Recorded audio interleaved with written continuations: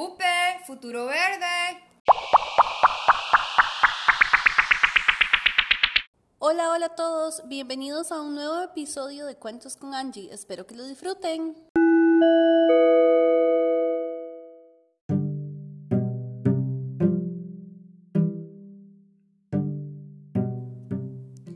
Capítulo 6. Un lugar curioso. Sabelotodo vivía en cierto lugar bastante difícil de describir, porque a primera vista podía ser una desordenada tienda de objetos extraños, un museo de extravagancias, un depósito de máquinas inservibles, la biblioteca más caótica del mundo o el laboratorio de algún sabio inventor de artefactos imposibles de nombrar. Pero no era nada de eso, o mejor dicho, era mucho más que todo eso. El lugar se llamaba Harry, Bazar del Puerto, y su dueño, Harry, era un viejo lobo de mar que durante 50 años de navegación por los 7 mares se dedicó a coleccionar toda clase de objetos en los cientos de puertos que había conocido. Cuando la vejez se instaló en sus huesos, Harry decidió cambiar la vida de navegante por la de marinero en tierra y abrió el bazar con todos los objetos reunidos. Alquiló una casa de 3 plantas en una calle del puerto, pero enseguida se le quedó pequeña para exponer sus insólitas colecciones. Alquiló entonces la casa de al lado, de 2 plantas, y tampoco fue suficiente. Finalmente, tras alquilar una tercera casa, consiguió colocar todos sus objetos, dispuestos, eso sí, según un particularísimo sentido del orden. En las 3 casas, unidas por pasadizos y estrechas escaleras, había cerca de 1.000.000 de objetos, entre los que cabe destacar 7.200 sombreros de alas flexibles para que no se los llevara el viento, 160 ruedas de timón de barcos mareados a la fuerza de dar vueltas al mundo, 245 fanales de embarcaciones que desafiaron las más espesas nieblas, 12 telégrafos de mandos aporreados por las manos de iracundos capitanes, 256 brújulas que jamás perdieron el norte, 6 elefantes de madera de tamaño natural, 2 jirafas disecadas en actitud de contemplar la sabana, un oso polar disecado en cuyo vientre yacía la mano derecha, también disecada, de un explorador noruego, 700 ventiladores cuyas aspas al girar recordaban las frescas brisas de los atardeceres en el trópico, 1.200 hamacas de yute que garantizaban los mejores sueños, 1.300 marionetas de Sumatra que solo habían interpretado historias de amor, 123 proyectores de diapositivas que mostraban paisajes en los que siempre se podía ser feliz, 54.000 novelas en 47 idiomas, 2 reproducciones de la Torre Eiffel. Construida la primera vez con 500.000 de alfileres de sastre y con 300.000 montadientes la segunda.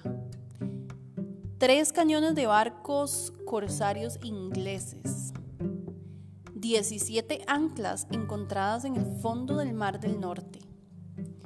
2.000 cuadros de puestas del sol, 17 máquinas de escribir que habían pertenecido a famosos escritores, 128 calzoncillos largos de franela para hombres de más de 2 metros de estatura, 7 fracs para enanos, 500 pipas de espuma de mar, un astrolabio obstinado en señalar la Cruz del Sur, 7 caracoles gigantes de las que provenían lejanas resonancias de míticos naufragios, 12 kilómetros de seda roja, 2 escotillas de submarinos y muchas otras cosas que sería largo de nombrar. Para visitar el bazar había que pagar una entrada y una vez adentro se precisaba de un gran sentido de la orientación para no perderse en su laberinto de cuartos sin ventanas, largos pasillos y escaleras angostas. Harry tenía 2 mascotas, Matías, un chimpancé que ejercía de boletero y vigilante de seguridad, jugaba a las damas con el viejo marino, por cierto, muy mal. Bebía cerveza y siempre intentaba dar cambio de menos. La otra mascota era Sabelotodo, un gato gris, pequeño y flaco, que dedicaba la mayor parte del tiempo al estudio de los miles de libros que allí había. Colonelo, secretario y Sorbas entraron en el bazar con los rabos muy elevados. Lamentaron no ver a Harry detrás de la boletería, porque el viejo siempre tenía palabras cariñosas y alguna salchicha para ellos. Un momento, saco de pulgas. Olvidaban pagar la entrada, chilló Matías. ¿Desde cuándo los gatos pagan?, protestó secretario. El aviso de la puerta pone entrada, 2 marcos. En ninguna parte está escrito que los gatos entren gratis. 8 marcos o se largan, chilló energético el chimpancé. Señor mono, me temo que las matemáticas no son su fuerte, maulló secretario. Es exactamente lo que iba yo a decir. Una vez más me quita usted los maullidos de la boca, se quejó Colonelo. Bla, bla, bla, o pagan o se largan, amenazó Matías. Sorbas saltó al otro lado de la boletería y miró fijamente a los ojos del chimpancé.